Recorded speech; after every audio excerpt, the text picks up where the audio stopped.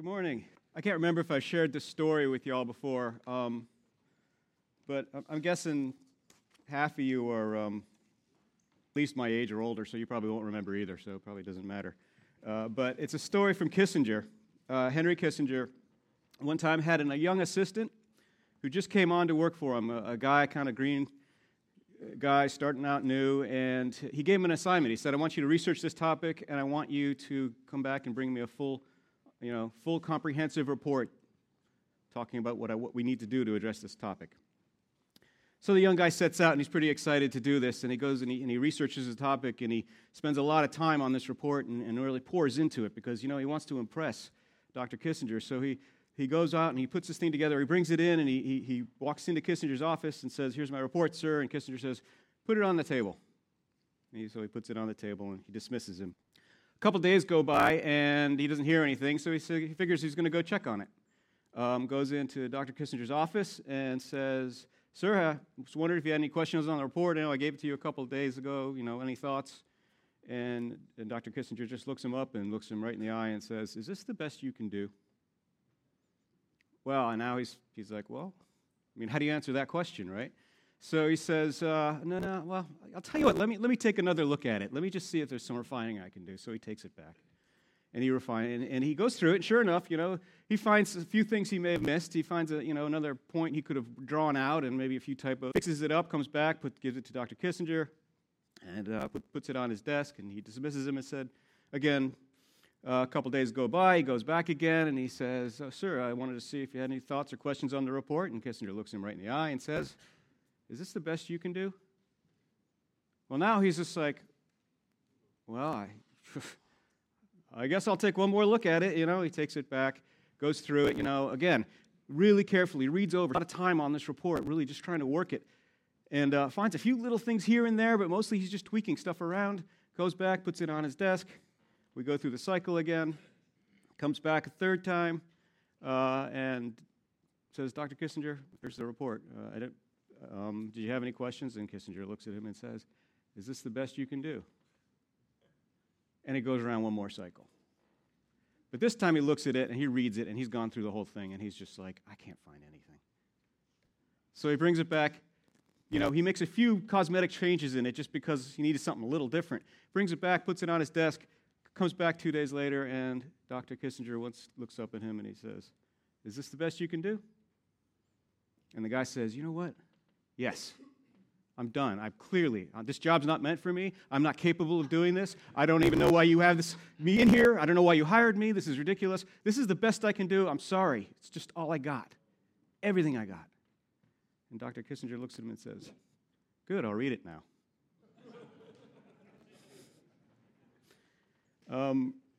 Today we're talking from the master plan of evangelism about how we demonstrate the gospel in our lives. And how we make sure that our walk fits our talk, right? This is the chapter on that. And in the area of discipleship, it's a key.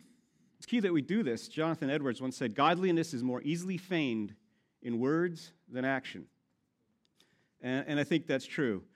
But when it comes to walking the walk, I think we need to take stock of how we do it because we might tend to adopt the Kissinger model. When it comes to demonstrating the gospel in our lives, do we sometimes find that we keep sending ourselves back to try again and again and again to come up with this better version that more closely looks like Jesus.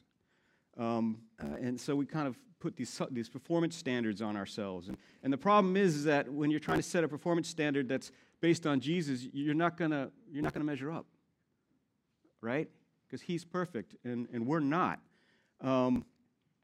So what I want to maybe suggest as we start today is that we look at a different way of looking at it, our lives, and how we are to disciple people and to evidence, to demonstrate the gospel in our discipling and in our lives. And I want to move away from just focusing on a bunch of negatives on don't do this and don't do that so that you're walking in the perfect light. Another way to look at it is to say, let's move beyond trying to match who Jesus is, who he is through how we behave. The problem with that is, at best, you're going to fall short and get discouraged. fool yourself that you're actually meeting the standard, and then you're going to seek to impose it on others. And we don't want to end up in the company of those sinners that Jesus never tolerated. He could find no tolerance for hypocritical Pharisees. Matthew 23:4 reminds us how they tie up heavy burdens and lay them on men's shoulders, but they themselves are unwilling to move them with so much of a finger. So we definitely don't want to do that. We know that much. So what I want to focus on is not trying to match Jesus' unattainable divine attributes, but accept the model that he presented to us, which are some things that we all can do. Jesus didn't heap things on his disciples that were unattainable. He showed them very practical ways of living out the gospel in his life. So that's what we're going to look at today. So next slide. And the first thing Jesus did, it's talked about here in Coleman's book, is he used prayer. Considering how he told his disciples how to live, Coleman says here, he really leaned into his prayer life. Surely it was no accident that Jesus often let his disciples see him conversing with the Father. They could see the strength in which it gave to his life, and though they could not understand fully what it was all about, they must have realized that this was part of his secret life. It was more than just a model that Jesus gave for prayer.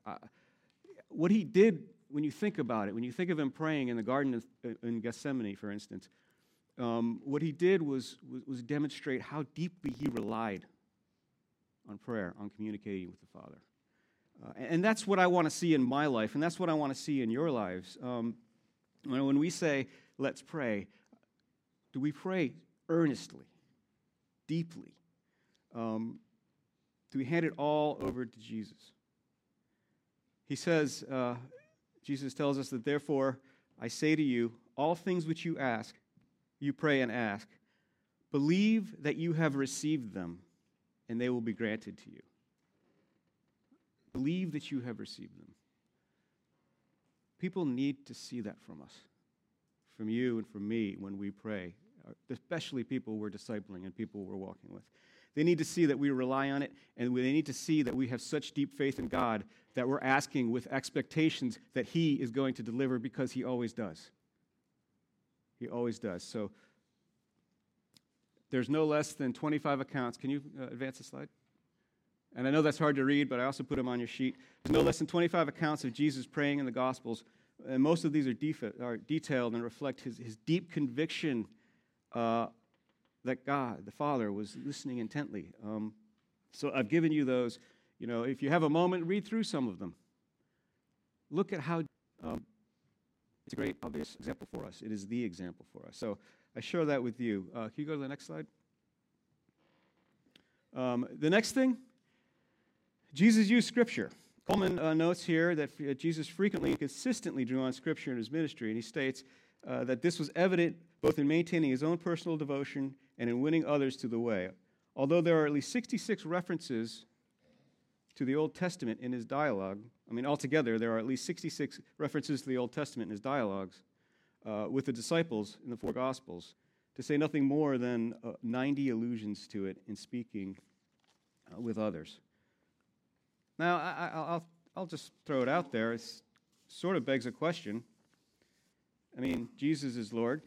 Why does the Lord need to rely on sacred writings about himself? He's God, after all. I think there's probably several reasons for that. I'll just throw out a few, including that the Holy Scriptures that every Jew would have relied on were a revelation of him. They tell his story. In addition, those writings are his writings. They're the Word of God, as 1 Timothy 3:16 tells us. So it's pretty important that we know them. The revelation of God as given to us. It's a gift. And Jesus was faithful to show his disciples the critical importance of knowing and being guided by the Word of God. Indeed, that in the absence of his incarnate presence, where we are today, this Word would be the path to revelation that leads to faith, which leads to salvation, right? He's showing them, these are my words, and these are the words I leave with you. and you are to teach them to your children, to your disciples, and so forth. Okay. So it's obvious, but it's okay. It's okay to state the obvious. We got to be faithful. Got to be faithful to this book. Okay? No other one. Okay? Including this one, not this one either. This book as the center of our study and our life and our discipleship. Now, the last thing I want to touch on here, and I'm going to spend a little bit of time on this, it actually isn't something that Coleman overtly talks about in the book, but to me, it's too critical not to look at. It's too critical to the life of disciple makers not to consider. So I want you to, if you would, open your Bibles. We're going to look at Mark chapter 10. We're going to look at verses 35 to 45. And you can go ahead and... So look at this with me. I'll read it here. Okay. James and John, the two sons of Zebedee, came to Jesus saying, "Teacher, we want you to do for us whatever we ask of you." And he said to them, "What do you want me to do for you?"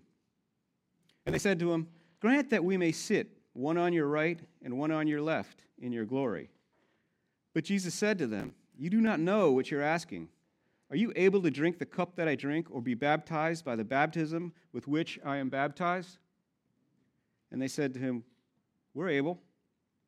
And Jesus said to them, "The cup that I drink you shall drink, and you shall be baptized with the baptism with which I am baptized. But to sit on my right or on my left, this is not mine to give, but it is for those for whom it has been prepared." Hearing this, the 10 began to feel indignant with James and John. Calling them to himself, Jesus said to them, "You know that those who are recognized as rulers of the Gentiles lord it, and their great men exercise authority over them. But it is not this way among you. For whoever wishes to become great among you shall be your servant, and whoever wishes to be first among you shall be slave of all. For even the Son of Man did not come to be served, but to serve, and to give his life as a ransom for many." Now, as we look at these verses, the first thing we notice, right, about James and John is they clearly don't get what's going on, right? Jesus just finished telling them that he was going to die and be raised again, and they sort of skip over that part. They're instantly focused on the kingdom. They're instantly focused on securing their place, their position in the kingdom, their position of power. Forget about climbing the ladder. They want to get on the nonstop, right? Even in the midst of this arrogance, though, notice that Jesus doesn't stop teaching. He doesn't get frustrated. He says to them, "You don't know what you're asking," which seems obvious. "Are you able to drink the cup that I drink, or be baptized with the baptism with which I'm baptized?" James and John, they don't seem to get the metaphor, which is interesting, because drink the cup I drink, it's a Jewish expression that means to share in someone else's fate, right? And moreover, in the Old Testament, the cup of wine is commonly used as a metaphor for the wrath of God. I put a few verses up there, Psalm 75:8 and Isaiah 51:17 through 23. It's the wrath of God against humanity. So here again, Jesus is forecasting the wrath he will face as the payment of sin for humanity. So how do James and John respond to this? Yeah, we can. We got this. No problem. Again, I think this is still a bit of target fixation for these guys. I think they see the kingdom and they don't see anything else. And all they want to do is make sure that they got their place in it. And Jesus assures them, right, that they will drink from the cup. And we know the case of John, Acts 12 tells us, James, that he dies at the sword under the order of Herod. John ends up on Patmos, some deserted island, and eventually nobody knows exactly how he died. There's not a record of it, but probably from old age. But in any event, they drink from the cup. They will. But at this point, they don't see it. But now I want you to notice what Jesus says next. He forecasts for them where he's taking this in this next. He says in the next verse, "But to sit on my right and on my left, This is not mine to give, for it is those for whom it has been prepared. Can you advance the slide? Yeah, thank you. Okay, so notice here, Jesus is not following orders here from somebody who's in a higher authority than he is. This isn't following orders based on rank, okay? The three members in nature, equal in glory, distinct in relations, okay? That's what the Athanasian Creed and several other creeds teach us. That's what we know about the truth of our Trinitarian Father, our Trinitarian God. So here Jesus what's he doing here then? He's deferring to another, to this pre-established plan, but as with all respects, in that perfect divine relationship in the Trinity, which is our model. Okay, I'm not saying we can attain it, but it's our model. In that perfect divine relationship between the Father, the Son, and the Holy Spirit, he's deferring voluntarily and out of respect. In other words, there's no pulling rank in the Godhead. That's the love between the members of the Godhead.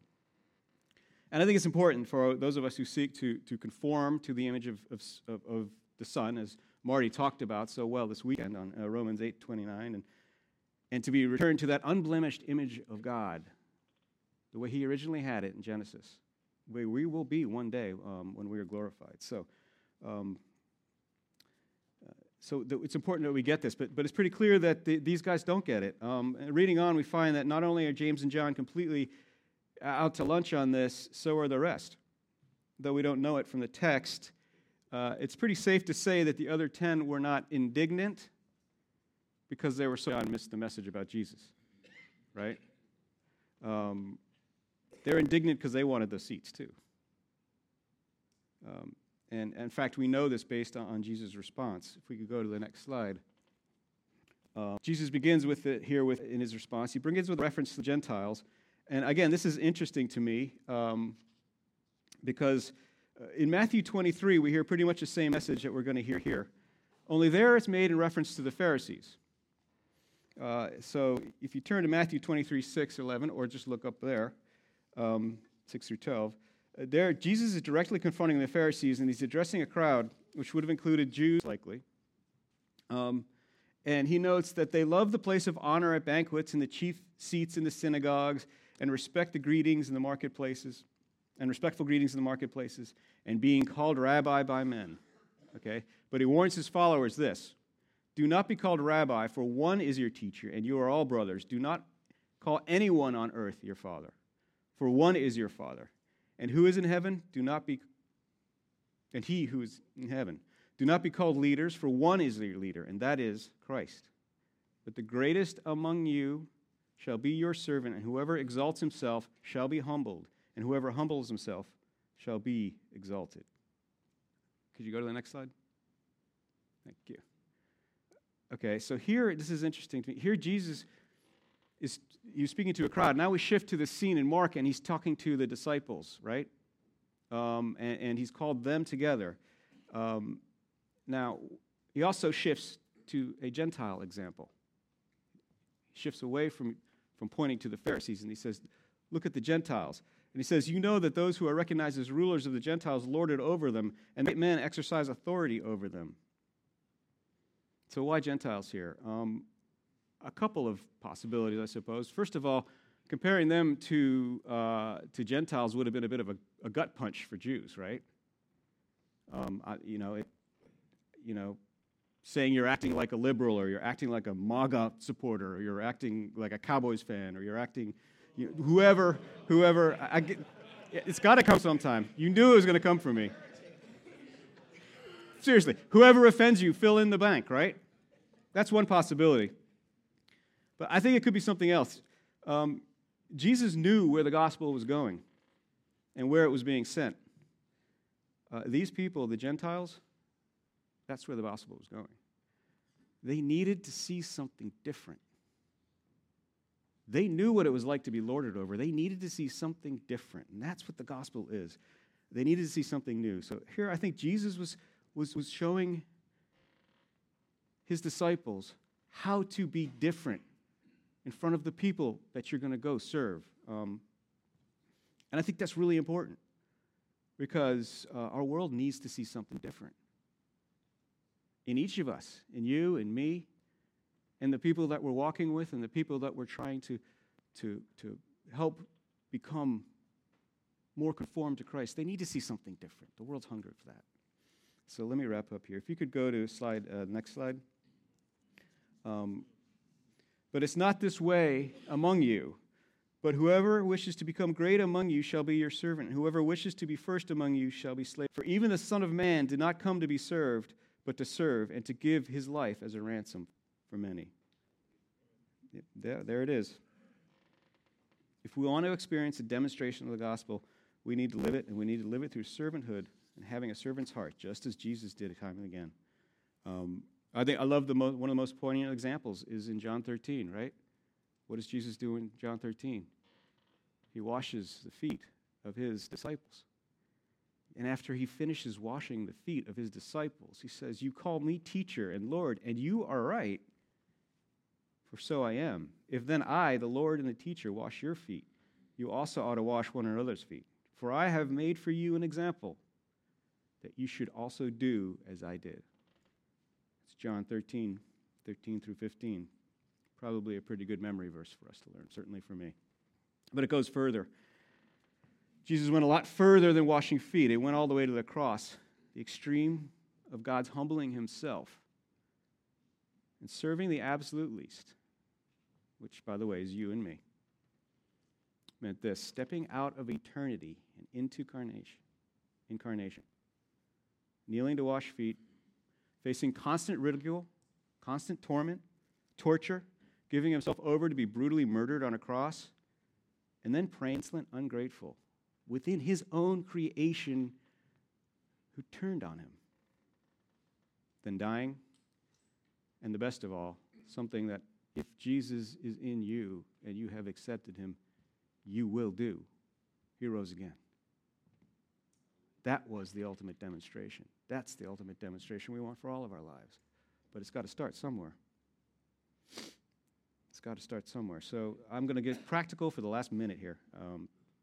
And I will be landing the plane before 6:29, I promise. Where and when and how are you doing?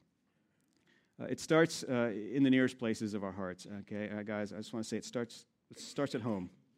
Ephesians 5:22 through 33 teaches us how to be this demonstrating husband, right? Husbands, love your wives just as Christ loved the church and gave himself up for her. So my question to you is, what are you going to do today? What are you doing this week to demonstrate to those around you that you have this Christ-like love of your wife? It's the best place to start for those of you who are married. And if you're not married, take this in. Because if you are someday, this is what you need to do. Are you willing to stop pulling rank in your marriage? Are you willing to commit to stop counting costs? Are you willing to say, no matter what, I'm going to love you unconditionally and in love? Ephesians 6 takes it a little further. It says, how do we become demonstrating fathers? So my question is, what are you going to do today to demonstrate to those around you what it means to have a Christ-like father? A father who has that Christ-like love for his children. Are you going to take time to listen before you correct? Are you going to show love? Or are you going to demand respect? Are you going to instruct through your actions or your words? And finally, just with this, Ephesians 6 also talks about being a demonstrating employee and a demonstrating boss. So what are you going to do there? Don't grumble when the assignment seems beneath you, or are you going to gossip about shortcomings or lack of qualifications or the failings of your boss who shouldn't really be over you anyway? Or are you going to demand respect from those under you without thinking twice as to whether you even deserve it? Or are you going to stop and see when your secretary or assistant is overwhelmed? Maybe offer to type the letter yourself. I guess we don't really use letters anymore. Type the email yourself. Or do your own filing, heaven forbid, or even perhaps bring him or her a cup of coffee. That's servant leadership. Those of you who are high generals, that's servant leadership. Those of you who are lawyers, partners in the office, think of the people who are below you. So demonstration, as we see, begins with prayer and depends entirely on it. It's firmly grounded in Scripture, but at the end of the day, demonstration demands that you walk the walk. And the walk you walk leads only to one place, and that's the cross of Christ. When you see the cross, you perceive Jesus. And you perceive what Jesus demonstrated. Can't take our eyes off the cross. When you agree to put yourself on it, that's when you become what Jesus demonstrated. So let me pray, and we'll move on to our questions. Father in heaven, thank you for this day. We thank you that we all woke up this morning to the glory of your creation all around us and the reminder of who you are. And Lord Jesus, we thank you that we all woke up this morning knowing that you came, you served, you demonstrated, and you demonstrated by making yourself less so that we could be made more. Father, help us. Lord Jesus, help us. Holy Spirit, fill us. Walk with us and help us to do this in our lives, to demonstrate this love to a world that desperately needs it. We ask these things in Jesus' name. Amen. The next slide has some discussion questions there. Thank you.